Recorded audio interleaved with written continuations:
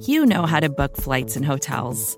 All you're missing is a tool to help you plan that unbelievable travel experience. That's why you need Viator. Book guided tours, excursions, and more in one place. There are over 300,000 travel experiences to choose from, so you can find something for everyone. And Viator offers free cancellation and 24/7 customer support for worry-free travel. Download the Viator app now and use code Viator10 for 10% off your first booking in the app. Find travel experiences for you. Do more with Viator.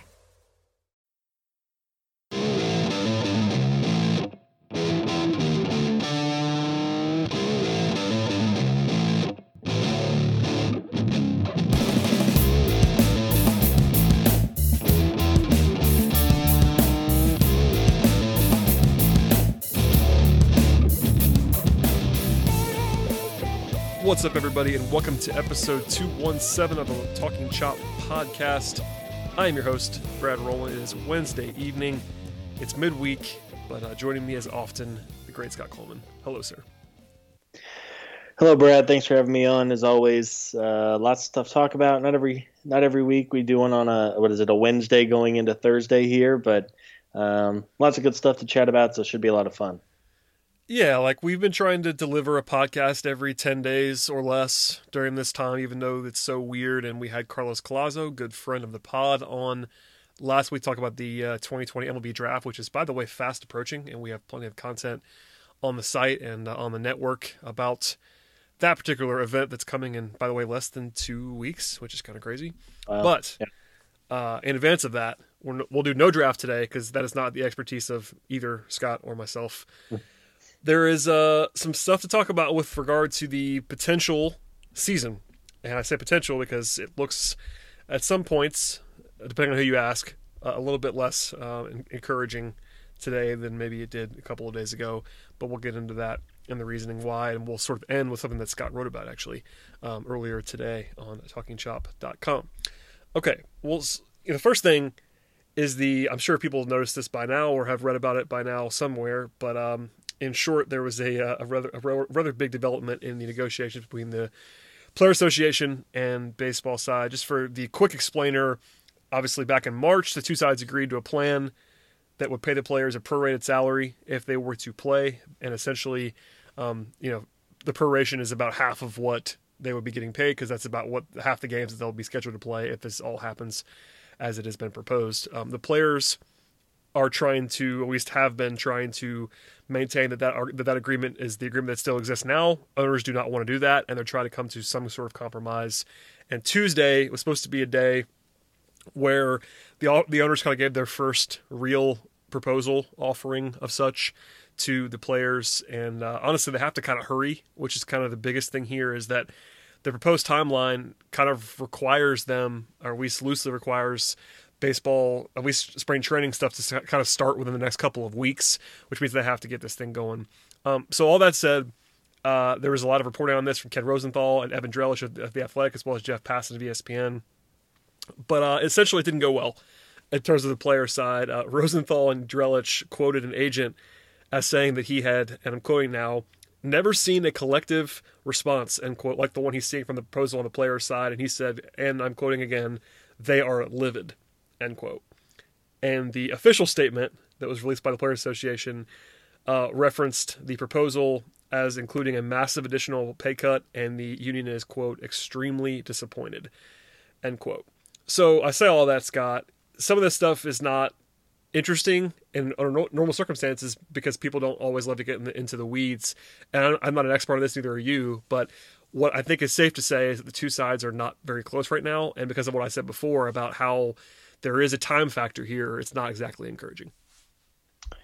No, you're absolutely right. I mean, as we record this, we're in the last week of May. And of course, this was originally kind of the optimistic date that baseball might return. And the fact that this was billed as such a big, important week in the negotiations, and what comes out over the last 2 days is, as you said, the players are livid. And I totally side with the players in this situation. I mean, they agreed. There was a agreement between the owners and the players maybe 2 months ago that the players would forego half of their salary, and then of course how many games they play. It was going to be kind of on a sliding scale. If they play 80 games, they get that percentage. If they play 70 games, they get that percentage.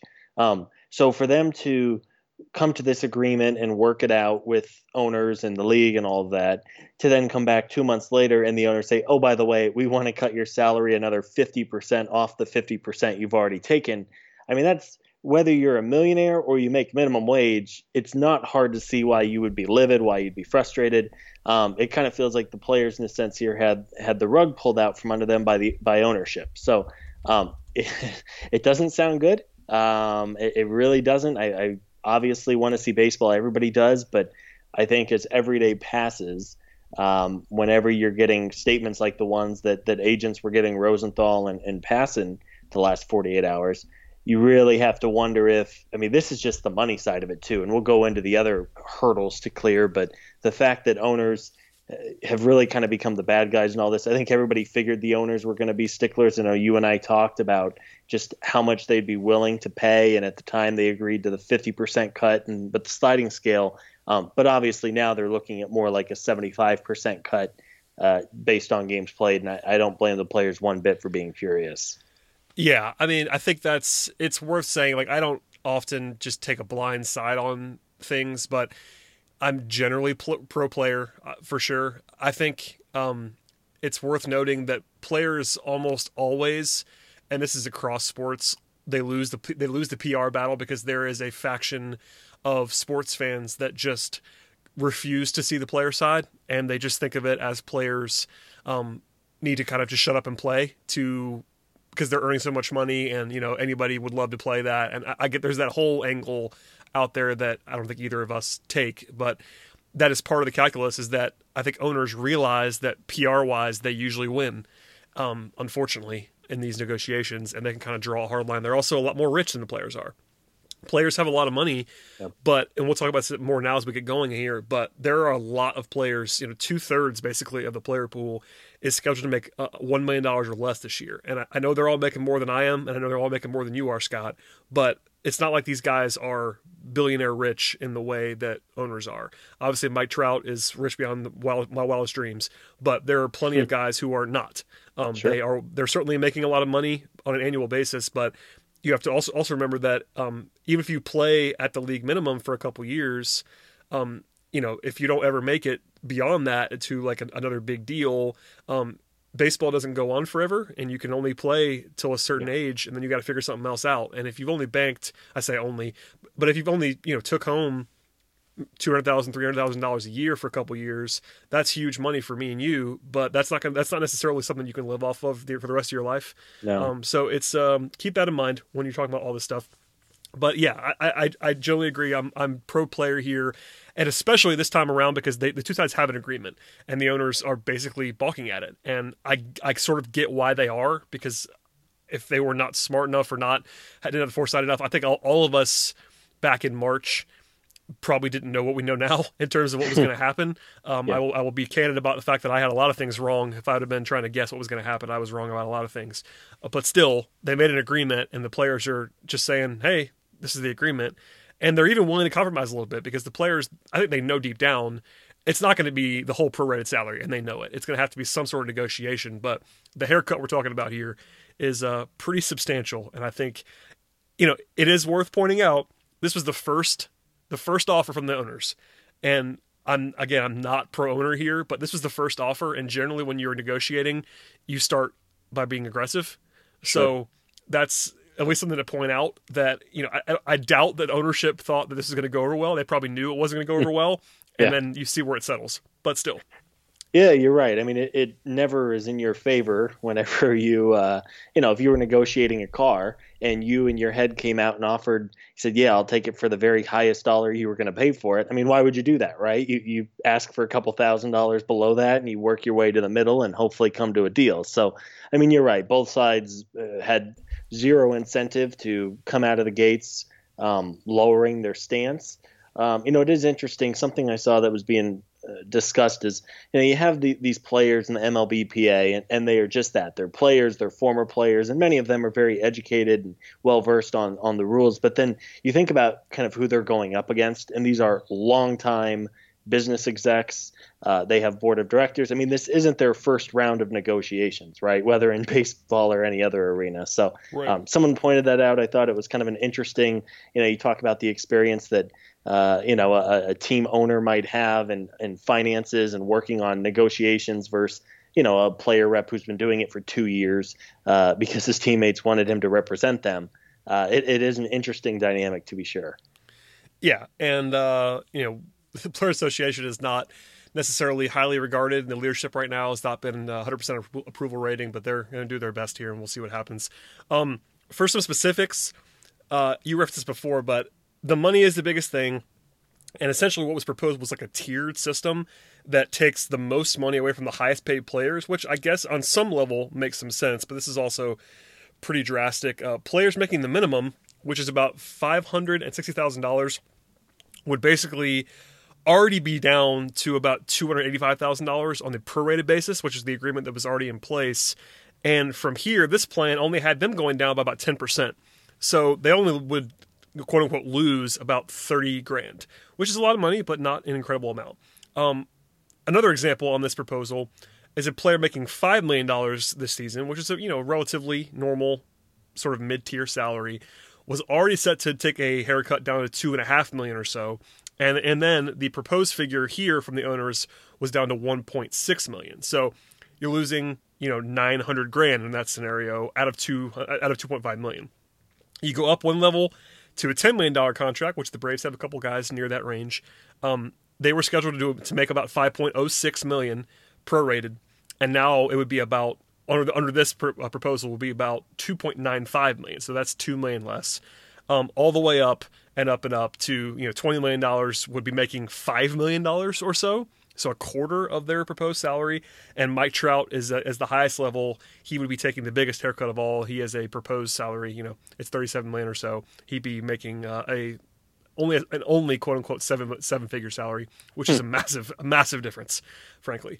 The only positive, I suppose, if you want to find one in this offer for the players, is that the proposal did include $200 million total in playoff bonuses, with sort of tiers going up, basically just to complete this. So from my reading of this, is basically if all the playoffs happen and they generate the revenue as a result of that, the players get some more money. But even then, most of that's going to go to the higher tiered players. And this is kind of a funny one for me. The guys making the minimum would only make an additional $5,512 even if the whole season happened, which is, oh my goodness, that's before and that's before taxes. So they're bringing home an extra $3,500 maybe under that plan for going all the way through the World Series. So it's again, I don't want to get too bogged down to this. I mean, people were making fun of this, and with good reason, about just how crazy this offer was, even as a first offer from ownership.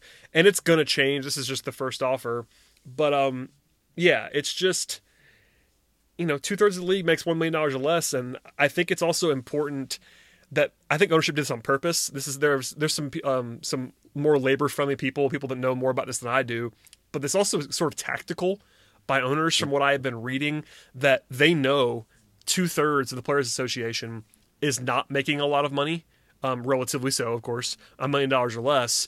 And if you take the least from them, they're going to be less angry. So they're trying to drive a wedge in the middle of the Players Association to try to bust it up a little bit and create some friction, which is, you could argue that's smart, but it is, you could see a little bit of a divide in the Players Association between the guys who have a lot of money and are making a lot of money versus the guys who need to make the money right now and who are also hurt a little bit less, or a lot less in some cases, by this offer.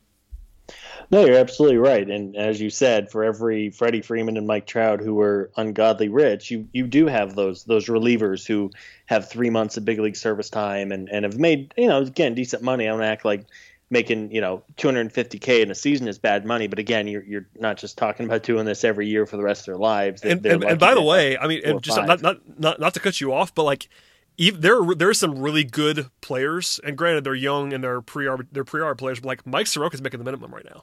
Sure. And if Mike Soroka, God forbid, suffers an injury, making $200,000 this season, and it impacts his career, like I know it's part of baseball, but man, it's brutal. Like anyone, one of the angles, and I'm gonna let you finish too, but I just remember this before I forget to say it. Anybody who is like up for free agency next year, like what is their incentive to play? Like especially if they're going to command, like for instance, Mookie Betts. That's one example. He's the number one free agent on the market next year, right?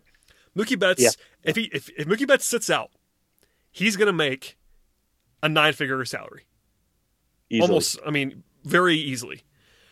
If he plays this year and makes pennies on his dollar, it's still a lot of money, but he's going to make, $5-6 million this year. That's a lot of money. But if you're going to talk about making $5-6 million versus his original deal that would be in the 20 something million dollar range, and take on the risk and all of that stuff, what's to say that Mookie Betts has any incentive to play this year, knowing that he is putting his 9-figure contract at risk on top of everything else? So that's a one-off, but there's a lot of guys who are, in line for theoretical paydays in free agency that might have even more incentive to be like, guys, why would I play? Like, what's the reason? I mean, I know you want to be a team player, all that stuff, and you want to honor your contract, but the contract's kind of out the window at this point. No one's contract is going to be what it's supposed to be, and that's just something that it's going to come up, I think, for some, at least one. It would not surprise me if we saw, even if they agree, you might see a guy or two be like, nah, not going to do it. And I'm not sure if I can blame them that much. I mean, you could sort of furrow your eyebrow a little bit, but if I put it in that terms of Mookie Betts in particular, you're talking about $5 million or so for this year versus maybe $200 million guaranteed if he doesn't play and just shuts it down. I don't know, man. Yeah. No, I mean, as you bring it up, it kind of sounds like the infamous college football bowl game situation, right? Like these kids know they're a couple months away from millions of dollars. Why would they risk, playing in a game or two? And they tear every ligament in their knee. All of a sudden they've gone from making $15 million guaranteed to, a fraction of that. So you're right. I mean, I get it. I get why players are frustrated. I get why owners want to save money. I mean, they are sure. They do. I get it. They don't have money coming in. They're still paying some, they still have some expenses, but I mean, this whole thing is really pretty ugly. I was hoping it was going to go smoother, and it seems like the other sports, of course, the NFL they have the luxury of time, and basketball and hockey both had 80% or so of their seasons completed, and it sounds like they're working on some kind of playoff thing. So baseball is for sure at the biggest disadvantage on timing, because they didn't have the luxury of neither one playing most of their season and they can just ramp up for playoffs, or still having 6 months to prepare like football does. So they are certainly at a disadvantage. I think this is also, it's worth mentioning, of course, that for years we've heard about this kind of friction between the players and the owners and the league. This is only throwing more gasoline on the fire. And again, there's a little bit of time here, but they don't exactly have unlimited days and weeks to figure out something. Yeah, these two sides are famously antagonistic, and this first offer is not going to make it any better. Let's make that very clear. They already don't get along. There was already a lot of worry about the CBA negotiations after this season, because that's the other thing that's looming here, is that these two sides have to come to an agreement on a new CBA, or we'll be seeing a lockout or a strike for next season. That's in play too. So they're trying to kind of put the Band-Aid on right now, and they're going to have to redo this thing again very shortly, and the two sides are dug in a big way. And I can, if I want to sympathize with the ownership side, I don't really, but if I tried to, like you said, they're not bringing in money. It's not like completely out of bounds for them to try to negotiate something that's a little bit less than prorated salaries, but the tack they're taking is just, it's one of, they know they have the power. They know they have more money than players do. This is how that always works. And, also just the dishonesty that's out there from ownership. And this happens in every sport, but especially in baseball, where you're not operating with a salary cap and your books are really not open to the public. Sure. Finances are just very much a mystery. And I think everyone understands, even people that are pro-owner understand that these owners are not 100% truthful on what is baseball income and what is not. And some of them claim losses and there's no way they're losing money, like that kind of stuff, resale values of franchises, et cetera, without going into that much depth on that. I'm sure they're all going to be able to show something that says, look, we're going to lose money this year if we pay these salaries. But the players also have a brain, and they realize that, there's an argument above and even if you believed the owners 100% on their books, which I don't, No.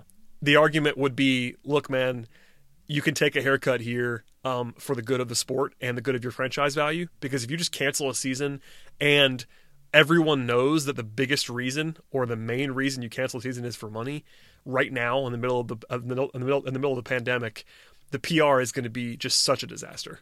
It Sure. can't be overstated. Like, I was young in '94 when it happened. I have read about it. I've anecdotally heard things about it.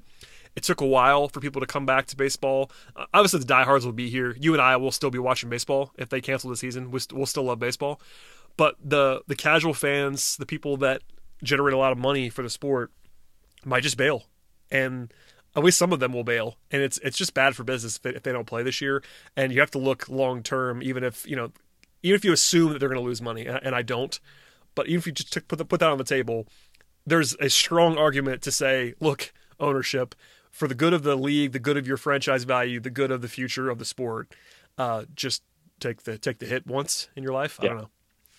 Yeah, work it out. And I hope that, and it sounds like I was optimistic about reading something that players were going to present, prorated salaries or deferred money. Deferred, say that, we're going to agree to the 50% or whatever, and half of it is due now and half of it is due in 2 or 3 years. So teams can, quote unquote, prepare for the financial hardship or whatever they're going to frame it as. I would hope that the negotiations aren't getting so ugly that they aren't talking anymore, right? There's so much money involved for everybody involved here that you would hope that they can work through it on top of the other hurdles they have to clear. So I hope that even as we're hearing these reports, and with good reason that the players are furious and pissed off as they should be, that the two sides are still able to kind of sit down as adults and talk it out and say, okay, what about this? And, well, we don't like this, but we like this option. And what do you think? You know what I mean? So hopefully they're able to kind of work it out. And again, none of this is ideal. Nobody asked for this. Hopefully, instead of doing and talking about this, I think everybody would rather be watching baseball right about now. But, who knows? Maybe cooler heads will prevail and they'll work on something and get everybody paid. And everyone's going to take a haircut this year. There's no doubt about it.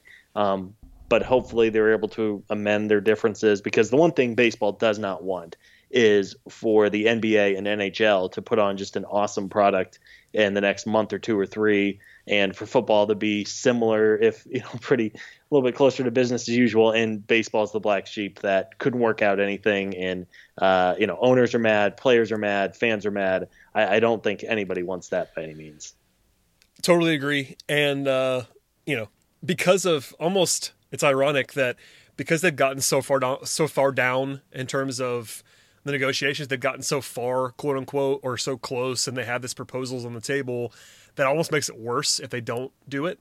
Like, it would have almost been easier for them PR wise to just cancel the season 2 months ago, like completely, than it would be to get all this way and then haggle over money and fail to come to an agreement. Like, that's going to look even worse.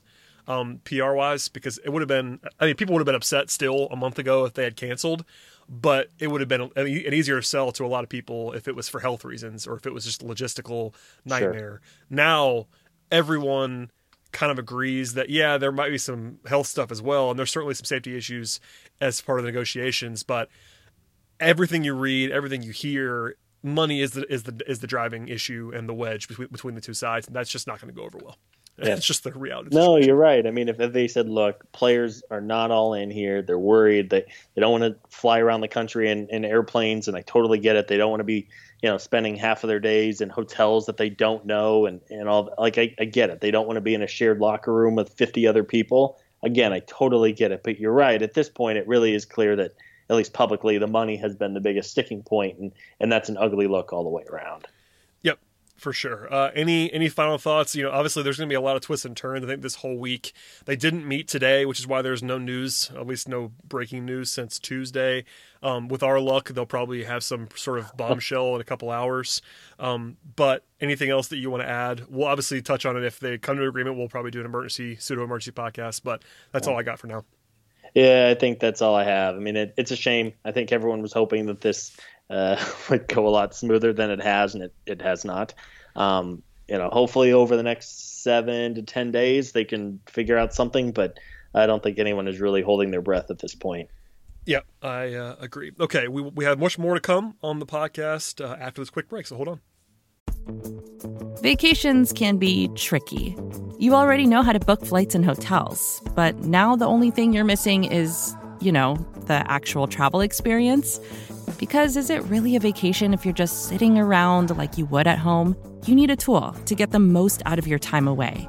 That's where Viator steps in. You can book guided tours, activities, excursions, and more in one place to make your trip truly unforgettable. Viator has over 300,000 travel experiences to choose from. Everything from simple tours to extreme adventures and all the niche, interesting stuff in between. So you can plan something that everyone you're traveling with will enjoy. Real traveler reviews give the inside scoop from people who already been on the experiences you're considering, so you can plan with confidence. Free cancellation helps you plan for the unexpected. And 24/7 customer support means you can travel worry-free. Download the Viator app now and use code Viator10 for 10% off your first booking in the app. Find travel experiences for you. Do more with Viator. All right, Scott, let's talk about a couple little things here that are, I guess, non-broad. There is a little one of these topics that I want to touch on real quickly is money-related and league-related. I'm not trying to pick on the A's, the Oakland Athletics, I should say, but they got a lot of bad PR the last couple of days. I feel like it was worth bringing up because the Braves are doing the right thing so far and paying employees, and everyone's doing their own thing. I understand franchises are in different situations, but the A's are furloughing professional scouts next week, amateur scouts after that, and 3/4 of their player development staff could be furloughed. Baseball ops employees who aren't furloughed will have pay reductions, and the big one that got a lot of attention earlier this week is that they told all of their minor leaguers on Tuesday that they won't be paying them starting at the end of this month, which is 4 days from now. Granted, they're only getting $400 a week for minor leaguers right now, which is not a lot of money, and it's just comical how underpaid these guys are. But still, that's money you can live on and do some things with. Jeff Passan of ESPN estimated that if you assume just the $400 a week payments through the end of August, which is basically the end of the season and what minor leaguers are expecting to get paid, it would only cost the A's this is a total figure for the entire minor league system of just over $1 million in capital. Now, you and I don't have $1 million laying around. I get that. That's a lot of money. But when you consider that's paying for 3 months of an entire minor league baseball system, that's not that much money. And the A's owner is worth about $2 billion with a B dollars, reportedly. Mm-hmm. That's bad. They're also reportedly overdue on their rent on the stadium. Like, I don't even know what's going on with the A's. Like, are they not solvent? I mean, it's baffling to me. But I mean, when you literally just break it down and say you're gonna take the incredible PR hit on top of just the just being a human being, you would not want to have all your minor league players not making any money for 3 months. But even if you ignored that, which I definitely would not, but even if you ignore that, the PR hit alone is not worth it's $1 million to a guy who has $2 billion. Yeah. I'm absolutely baffled by this. You got the worst advice imaginable. Whoever decided this, it's like, I get that you might be able to sell furloughs right now because everybody's furloughing across the country. I get all that. Pay reductions, okay. You could see all sides. To just say, and I'm getting mad about this as I'm talking. You could probably hear that. But to just say to a bunch of minor leaguers, you know what, we can't pay you for 3 months, and the total cost is like $1 million to a billionaire, it literally blows my mind. To the point where we would not talk about this on a Braves podcast usually, and I put it on the outline because it bothered me. There you go. No, I mean, dude, I'm right with you. I mean, it's terrible, and the A's are not alone in this, but they have by far been the worst. I mean, I think of all of this, the couple of things that stand out to me. First of all, they're going to start furloughing all of their scouts right after the draft. Which is 2 weeks from now. I mean, I guess if they already have their information, but if you're a scout, why would you have any incentive to try to put together a good draft right now? Like, hey, we want you to do all this hard work. It's the biggest 2-week stretch of your year.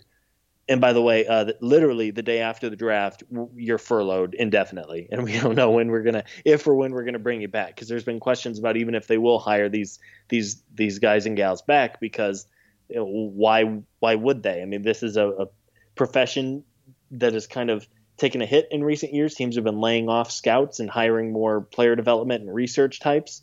So that was maybe my biggest eye raiser. You're going to tell these people that you're going to let them go a day after the draft. You're right. If you're a player in the A's organization and, it runs through your head as you're laying in bed at night figuring out what you're going to do next, I'm not worth $1,600 a month to a baseball team, to a professional major league team. She said owner worth $2 billion. I mean, again, it's literally money just to like live and eat off of. $400 a week, $400 is like, it's just not a lot of money, man. Like $400 a week. I would say I am not anything approaching wealthy, and I would have a hard time living on $400 a week. Yep. You know what I mean? Like I am not flush with cash by any means. And like, just do the math in your head. Like if you're, listening to this podcast, $400 a week as your only source of income, because they can't really do anything else right now. Right. Because as of this moment, they have not canceled the minor league season, which is funny to me, but they have not, because it's not going to happen. There's no way. But they have not canceled the minor league season. And also, as part of this, they're not allowed to play for anybody else. Like they can't go to an independent league and play because they're under contract with the A's. So you're basically ensuring that they cannot make any money. Now, granted, they can go get a job. I get that, but baseball is their primary thing that they're trying to do in life. And a lot of these guys are like real prospects. I mean, they may not be Ronald Acuna, but this applies to their top prospects. Sure. Now, those guys, I'm sure, got some bonus money in the draft and stuff that they can kind of have stashed away. But you could pick their 10th rated prospect. That guy's making $400 a week right now. It's about to be zero. It's just, I don't know. It blows my mind. And like you said, they're not alone. But the thing about not paying the minor leaguers, and minor league pay it's a problem. It's a big problem already under normal circumstances. And I know we talked about this on the past. I know Eric's talked about it in the past. But this one stuck out to me, so I wanted to make sure we mentioned it. Yeah, well, and I think the A's history of, the infamous sewers backing up and flooding into the clubhouse and the dugout. This is not a team. This is not the New York Yankees who randomly did this, right? And I get it. Not all owners and franchises are created equal, but again, yeah, I'm with you. This really rubbed me the wrong way. A horrendous PR hit for the A's, and it's a shame. Hopefully the players come out all right. Because do you really want your your number 3 pitching prospect? Literally making sandwiches at Subway for the next few months to help pay the bills. I don't know. It's a real shame, and what a mess for the A's and some other teams around the league. But again, it's a real shame, and for them to drop the ball on them and really only give them about a week of notice. And it's not just the players, as we said, the scouts and front office development type folks. Those types might not have had the luxury of $1 million signing bonus or whatever it may be. So, it's a real bummer, and shame on the A's. That's about as low as you can go, and really just not cool at all. We briefly discussed this last week with Carlos, but there's this free-for-all that's going to happen after the 5-round draft where teams are capped on what they can pay guys. Can you imagine any prospect right now, if pay is equal, and by the way, pay will be equal for anyone that's outside the first 5 rounds, choosing to sign with the A's? No. That's a subplot, but without, if you're your typical 6th round pick, quote unquote, that's going to be underpaid at $20K, which is the cap. What possible lure would the A's have to a prospect that would be one of the top 100 guys that was undrafted? Sure. No, you're absolutely right. None. They're going to look and say, okay, why would I sign with you? Like, I know the A's have done a good job baseball wise in terms of overperforming their money. I get all that. And I'm not crapping on the baseball side because they're not making this decision. This is ownership. Like, this is not Billy Beane that's decided to do this, obviously. And they've done a great job, the Moneyball, all that stuff. The A's have actually, baseball-wise, done a very good job on a very low budget for a long time. But it also screws them in that way, and that's relatively small in terms of this one draft, but it just makes your organization look so bad. So like free agency in the future, the guys may not care if the money is the same, but I don't know. It's just such a bad PR thing. Yeah. I can't No, it's also cruel. It really is, man. I mean, I get it. I mean, this sucks. It makes you want to wish that, for years they've talked about moving the A's out of Oakland, maybe being sold. I mean, if there was ever a time for a sharp businessman or woman to buy that team and get them out of there and move them to Vegas or Portland or something like that, it would I think make everybody feel a little bit better based on everything that's gone on in the last couple days. Yeah. Okay. No more A's. I'm sorry for that little. I would say turn to the left, whatever it was. Here I am. Last thing on the podcast is actually something that you generated because you wrote about sports today, Scott. Yes. Thank you for doing that. I'm gonna let you tee it up because you wrote about it. People should still go read the post, but we're gonna talk about it here, so I'll let you tee it up. Yeah, so MLB Trade Rumors has done a pretty cool series, if you will, and so far they've done about half the teams in the league, though they haven't done the Braves yet. But their idea was, let's say that this summer there was an expansion team being added to the league, and you could effectively protect 15 players from your organization. Now, again, it's no guarantee that if you don't protect, if one of your players who isn't on that list of 15, it's not like you lose them. And the idea is that all contracts apply, all service time applies. So really, you could protect 15 players from the Braves organization, whether it's Ronald Acuna or the backup catcher in Rome. And who would your 15 be? So, I mean, for me, there was a handful of obvious ones. I know, Brad, we were chatting a little bit about this, but should we go through the obvious 12 here, or at least my obvious 12? Yeah, I think at least. Like, yeah, I don't know. At least 8 or 9. I was going to say I don't know if everyone's going to agree with all 12 of the locks. I do agree with your 12 locks, but at minimum, there's got to be 8 or 9 that are just absolute no-brainers. Right. Yeah. So again, Ronald Acuna, 1. Ozzie Albies, 2. I mean, again, you don't need to think too hard about that one. Mike Soroka, 3. Yep. Young, cheap, very good. Max Fried, again, yep. Young, cheap, had a great year last year. Worried a little bit. He was a little bit down on my hypothetical rung just because he has had the elbow surgery years ago now. But, he had the blister issue and he's had a couple of injuries. But then you have the big leaguers, Freddie Freeman, obviously not going anywhere. Even if he is, somebody's like, well, Freddie's on the wrong side of 30 and he's going to make a lot of money. But you can't let a player of that type go. Moving on, Dansby Swanson, who was somebody who maybe wasn't the first one in my head because he's been, I don't want to say a bust, but a little bit of a letdown. He's yet to put together that one great season. We of course have been teased by him at times. But again, Dansby's only 26, 27, has 3 more years of control. So Dansby, Austin Riley, another one you couldn't let him go. Anybody who has shown they can at least dominate big league pitching, even if it was for 4 or 5 really good weeks. Again, you talk about age and upside and 6 years of control. I really think if this was a real thing, teams would prioritize the control so much more because of that. And then you have kind of we'll call it the prospect tier, Kristen Pache, Kyle Wright, Drew Waters, not top 100 prospect Drew Waters, Ian Anderson, and Shea Langeliers, the former first-round pick. Again, those guys are all fairly obvious. I think they were the consensus or close to consensus top 100 guys. A couple of them you would never let go in any situation. Catchers are such a premium that Langeliers would obviously make that list. And even if you're a little worried about or want to take a sure thing over the pitching prospects, which are such a dime a dozen, I think Wright and Anderson right now are clearly in their own little echelon at the top. And then you have a maybe half dozen or so other pitching prospects after them. Yeah, I think your 12 are the 12 that I would choose. I know, and this is where I get into the area where I am not an expert by any means, so I will rely on guys like Eric and the crew. I know that William Contreras was actually higher than Langeliers on our prospect rankings, on our TC preseason prospect rankings.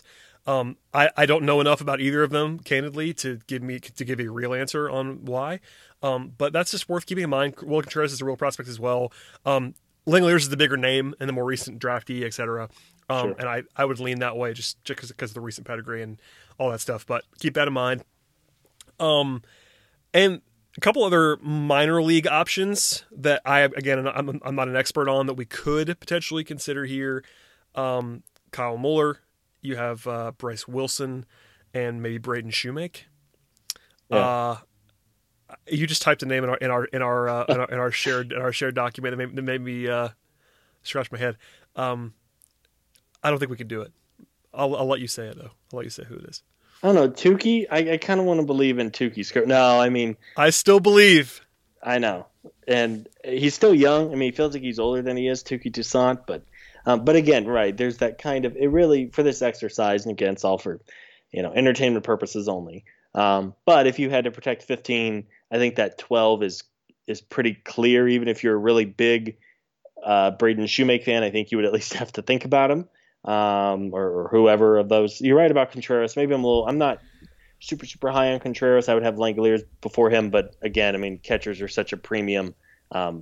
Maybe he would. I'm just giving you the name so you don't get anybody yelling at you, even from our staff, about not having William Contreras on the list or anything. I mean, I tend to agree that I would try to avoid pitching prospects if they're not really good. So I'm with you. Like I think Wright and Anderson are good enough to where you just do that.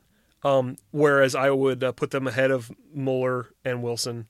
That's fine with me. Yep. I don't know. The only other guy that you mention, I think people are going to recoil when we talk about Dansby.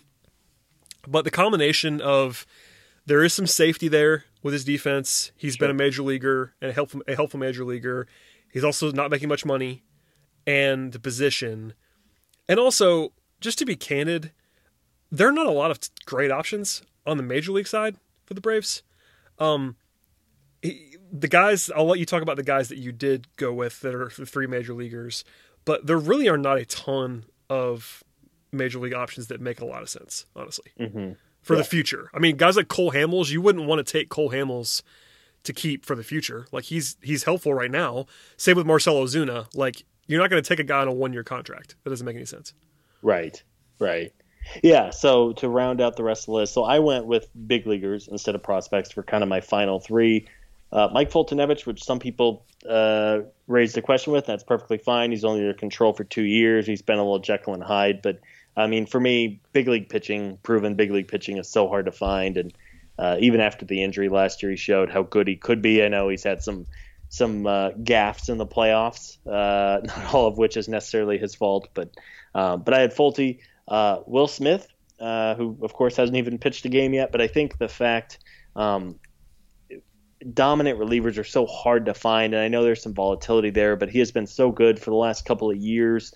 Again, I know fans haven't really gotten a chance to see much of him since he's been out with the Giants. When he's coming on to close out games, it's about 1 a.m. in Atlanta. But I would do Will Smith. It's last 2 postseasons, the bullpen has absolutely killed the Braves, and I think there's a reason the front office went so aggressive in spending on a bullpen. And really, teams that have been successful in recent years have invested in their bullpens. Again, you have to do it smartly and pick the right guys, but that has been a trend. And then finally, I picked Johan Camargo, which we chatted about a little bit. I like Camargo. I probably like him a little bit more than most others. To me, he represents I don't know if a proven commodity is the right word for him, but he has shown that he's had a good year. He was really good in 2018, had a good spring. The versatility on a team, when you can realistically move him to 4 or 5 positions on a team that's trying to compete in 2020, 21. For me, I would take him over, I guess, a flyer of Braden Shoemake or Kyle Muller or someone like that. So that was my 15. Yeah, I honestly think, people know my thoughts on Camargo, and I'm not super high. I do think though that this is not good radio, but the 15 that you picked are the 15 that I would pick, and I'm not like it's there's some wiggle room here. For instance, I think Folty is kind of a lock. Frankly, I would choose Folty before Riley. That's probably me being lower on Riley, and just also to what you said though, Folty, the safety is not off the charts, but the fact that he is still in his 20s, and even when he has been not very good, he's still a major league starting pitcher. That's proven. I mean, if he was a free agent, like if he would have been a free agent, I think Folty would have no trouble getting, 4 years, $60 million. Oh, he would get real money if he was available on the market right now. And now you can, I'm not the biggest, I don't think either of us are the biggest Folty fans in the world, but you're still controlling him. Like, I know he's making money, but again, the other options just aren't very good. So I get the immediate recoil at a couple of these major league guys, whether it be Swanson, I guess, or Folty, or especially Camargo, because that's the one where, honestly, when I looked at this, I was like, before I made my own list, I saw yours and I was like, Camargo, really? And then I looked at it and I'm thinking, I think he's the right answer, just because there isn't anybody else. So, for instance, I mentioned Hamels and Ozuna earlier as guys you can't really take because they're on 1-year contracts. The same would go for Martin Melanson, who's a good player, but is only under contract for one more season. If you were in love with Markakis, he's on a 1-year contract. The catchers, no thanks. Sean Newcomb would be a guy that you might want to consider, but even then, I think he's a reliever. Sean Newcomb is pretty good, but I would still rather have Camargo than Sean Newcomb moving forward in terms of what I think the roles are going to be there. Yeah, that one is that if you want to argue Newcomb over Camargo for me, I wouldn't yell at you. That's one. I think Newcomb is the only other major leaguer that I could argue on behalf of, frankly. Maybe, the only other one I'm thinking of that we haven't mentioned is Ender. Maybe, defense and center field. I mean, I know we could go down the rabbit hole about defense versus offense and all that trade-off. No, I think Ender's actually kind of weirdly underrated right now, which is kind of funny because he was overrated for some as a hitter anyway for a while. But he's someone who is, I should not have been as dismissive of Ender. The only point I'll make about Ender is that I'm not sure that's a value contract. Because he's owed, I think it's like $8 million in 21 and $9 million in 22. That isn't terrible for him, but if you're paying him that, he kind of has to be your everyday center fielder. Which is we're sort of in the rabbit hole here. But for what you're going to pay, that's kind of, you're paying starter money. Yeah, it's fair money for what he. Yeah, it's fine. So okay, I think Ender is a consideration. That was my fault. I should have put him on my list to consider. And he's another guy. If you wanted to argue him over Camargo, I'd be totally fine with that because I think flat out he's a better baseball player than Camargo is. Camargo, he's younger and much cheaper. That's the argument for Camargo versus Ender. I think Ender's a better baseball player.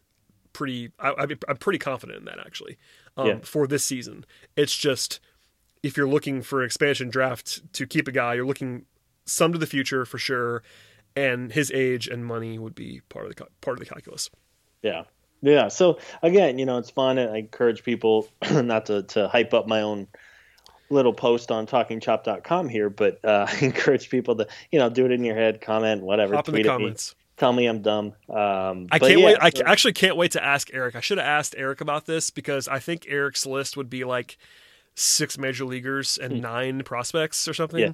Because Bryce honestly, Ball, Trey Harris. Yeah. If you're a prospect guy like Eric is, for me anyway, the only locks that are major leaguers that like absolutely have to be there are Acuna, Albies, Soroka, Freeman, and Fried. Yeah. I think Swanson and Riley are perfectly good inclusions, and I would have them on my list. But it's really the Braves have for this exercise, which is basically guys who are locked up long term, or at least more than one season. It's just those 5 for me that are like absolutely you have to have these guys on the list. Sure. And everybody else, if you wanted to run it up with 10 prospects, I wouldn't do that. You can do it fairly easy. But you could sell it. I mean, it's a good system, and if Eric wants to tell me that Trey Harris is a better pick to keep than Johan Camargo, like who am I gonna argue with? Not Eric. I'm not gonna argue with Eric. Come on. Right. Yeah. Like it's fun. I mean, there's really no, as you said, there's maybe a half dozen or so guys who, under no circumstance, you would want to lose, and then really there's anywhere from 6 to 9 or 10 guys who you could at least argue. Now, I don't think anyone is going to climb a wall to make sure that absolutely Bryce Wilson is with the Braves next year. But if you want to say no, they need to prioritize young pitching, and you want him instead of Camargo or Will Smith. You don't want to pay a reliever, whatever. I kind of want to do a smaller list too. Like, what if it was 8, or what if it was 10? Yeah, because you get into, like, as I said, I think there's 5 absolute locks at the major league level: Acuna, Albies, Soroka, Freeman, and Fried. That's 5. If I told you that you get 8 only, do you take Pache, Waters, and Wright, or do you take another major leaguer? It's just interesting. Like, I'm not saying you have to do this. I'm not saying you have to do this now, but you could almost. I know we stole this idea from MLB Trade Rumor, which is cool, and we attributed it to them multiple times. But this would be fun to do in different levels, I think, for me. If you're bored podcast. Right now, if you're bored right now thinking about baseball, like, I'd much rather talk about this stuff than actual labor negotiations. I enjoy baseball, so and also if you wanted to come up with 20, that would be cool. I mean, you start getting into minor league distinctions really fast there, because as we both said, there are not a lot of major league candidates. But you'd be talking about guys like that we didn't really mention a whole lot, like Trey Harris and Bryce Ball, and maybe some of the lower pitchers that I'm not as familiar with as someone like Eric would be. So maybe Road to Atlanta will do this and yell at us about how dumb we are that we don't have some prospect on the list. Somebody said, like, wow, you must be really bored to be doing this. It's like, yes. I am very bored. It's also right. Content. I mean, I know the great Chris Willis, fearless leader of the site.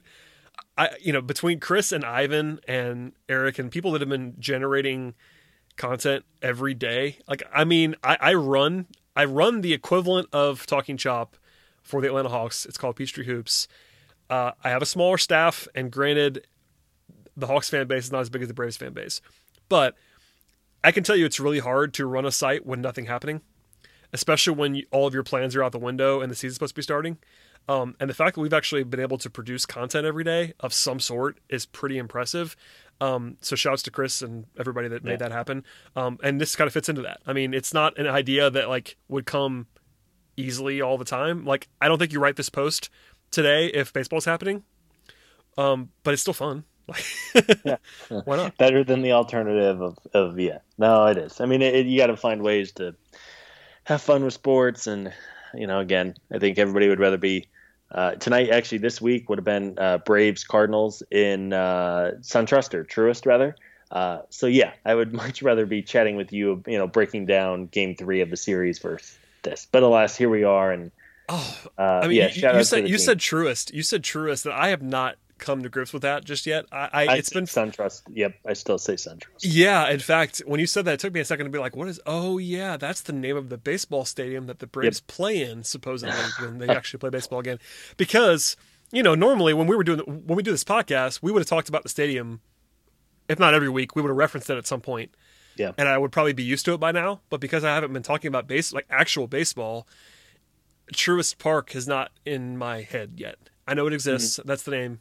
But get used to that at some point. Maybe we'll be talking about it. Yeah, and to bring things full circle, we're really hoping that baseball will exist in like mid-July. That'd be fun. So get yourself together, owners, please. Please. Yep. Everyone set aside their differences. Everybody is going to wake up rich tomorrow. But figure it out, and except for maybe the A's owner who's apparently too poor to pay. Apparently, or pay rent on the stadium, that's almost funnier to me. That sounds like it's going to get him in more trouble than not paying some. Funnier is the funny is the wrong word, but being in arrears on the stadium rent is just like a chef's kiss moment on the A's. Anyway, all right, Scott. People should be checking out this post that you wrote, as well as subscribing to this podcast. Follow Scott on the Twitter machine, where I'm sure he'll be talking about NHL playoff scenarios very soon. Yes, very excited, dude. If we get hockey and basketball playoffs in the month of July and August, you don't care about basketball playoffs at all. That's like the one time a year I watch. I'm like, I'll watch it. I mean, dude, I would watch like anything at this point. Of course, but But no, hockey playoffs all in. NBA, well, I mean, I'll if it's on, I would much rather watch that than God knows what on Netflix. Like I'm running out of stuff to watch slowly but surely. Listen, we talked about this earlier, and it's a good time to get this in now because Gaurav, good friend of the program and Talking Chop Zone, mentioned this on Twitter. I don't really tweet about non-sports very much, but just as a PSA, I tweeted this earlier. HBO Max is out, and the OC is on there, and I love the OC. Unashamed to say it. The OC is now on a streaming service for free if you have that subscription. So check that out, and I know you love it too. The OC, I've never seen an episode. I'm just saying, I know you love it too, Scott. You talked about I need something to watch. This is an emergency podcast. You called it. We were not going to do a podcast until you tweeted at me. We have to do it. I'm kidding. That's not true. But if you've not seen the OC, Scott, I don't know if you have HBO Max, but if you do, I think I still have like my old college roommates. Or I can loan you. There you go. Offline my subscription. If we get real bored, if baseball doesn't happen, we might do an OC watch with me and Scott on the podcast. I have no idea what we're going to do, but if you want to avoid that, hope for baseball. Vote for baseball. There you go. There's your title for the podcast. Vote for baseball. Vote for baseball. Oh, that's great. All right. Well, thank you, Scott, for doing this. We've somehow managed to get almost an hour of content out again. And as I promised before, if there is an agreement of some sort, we'll do a podcast shortly after. I don't know if it's going to be that day, depending on when it lands, but we will ramp into baseball mode. I promise. We will start doing more back to basics preview content, maybe remind some people about who's on the team, for instance, and get back in the saddle. So hopefully that's going to happen the next week or two. Let's hope, man.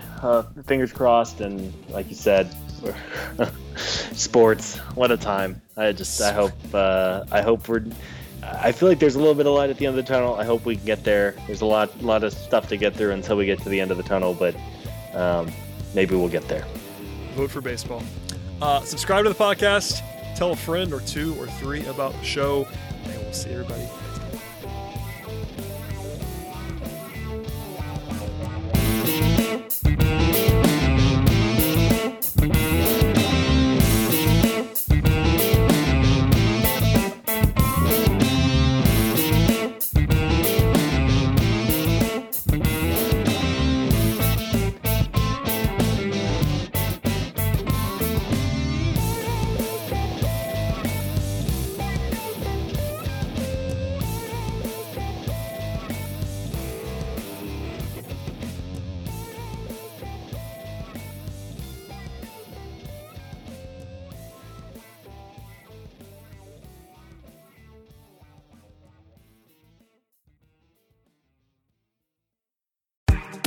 Claude 3 from Anthropic is your one-stop shop for enterprise AI.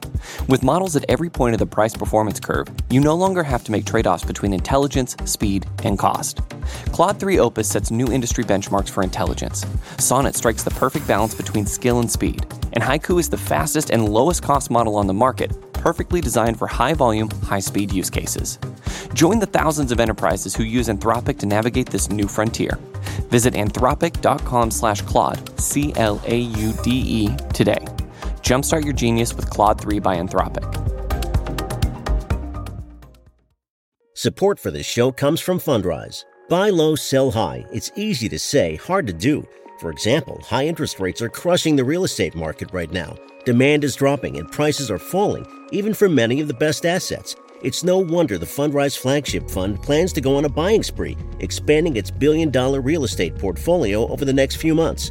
You can add the Fundrise Flagship Fund to your portfolio in just minutes, and with as little as $10 by visiting fundrise.com/Fox. Carefully consider the investment objectives, risks, charges, and expenses of the Fundrise Flagship Fund before investing.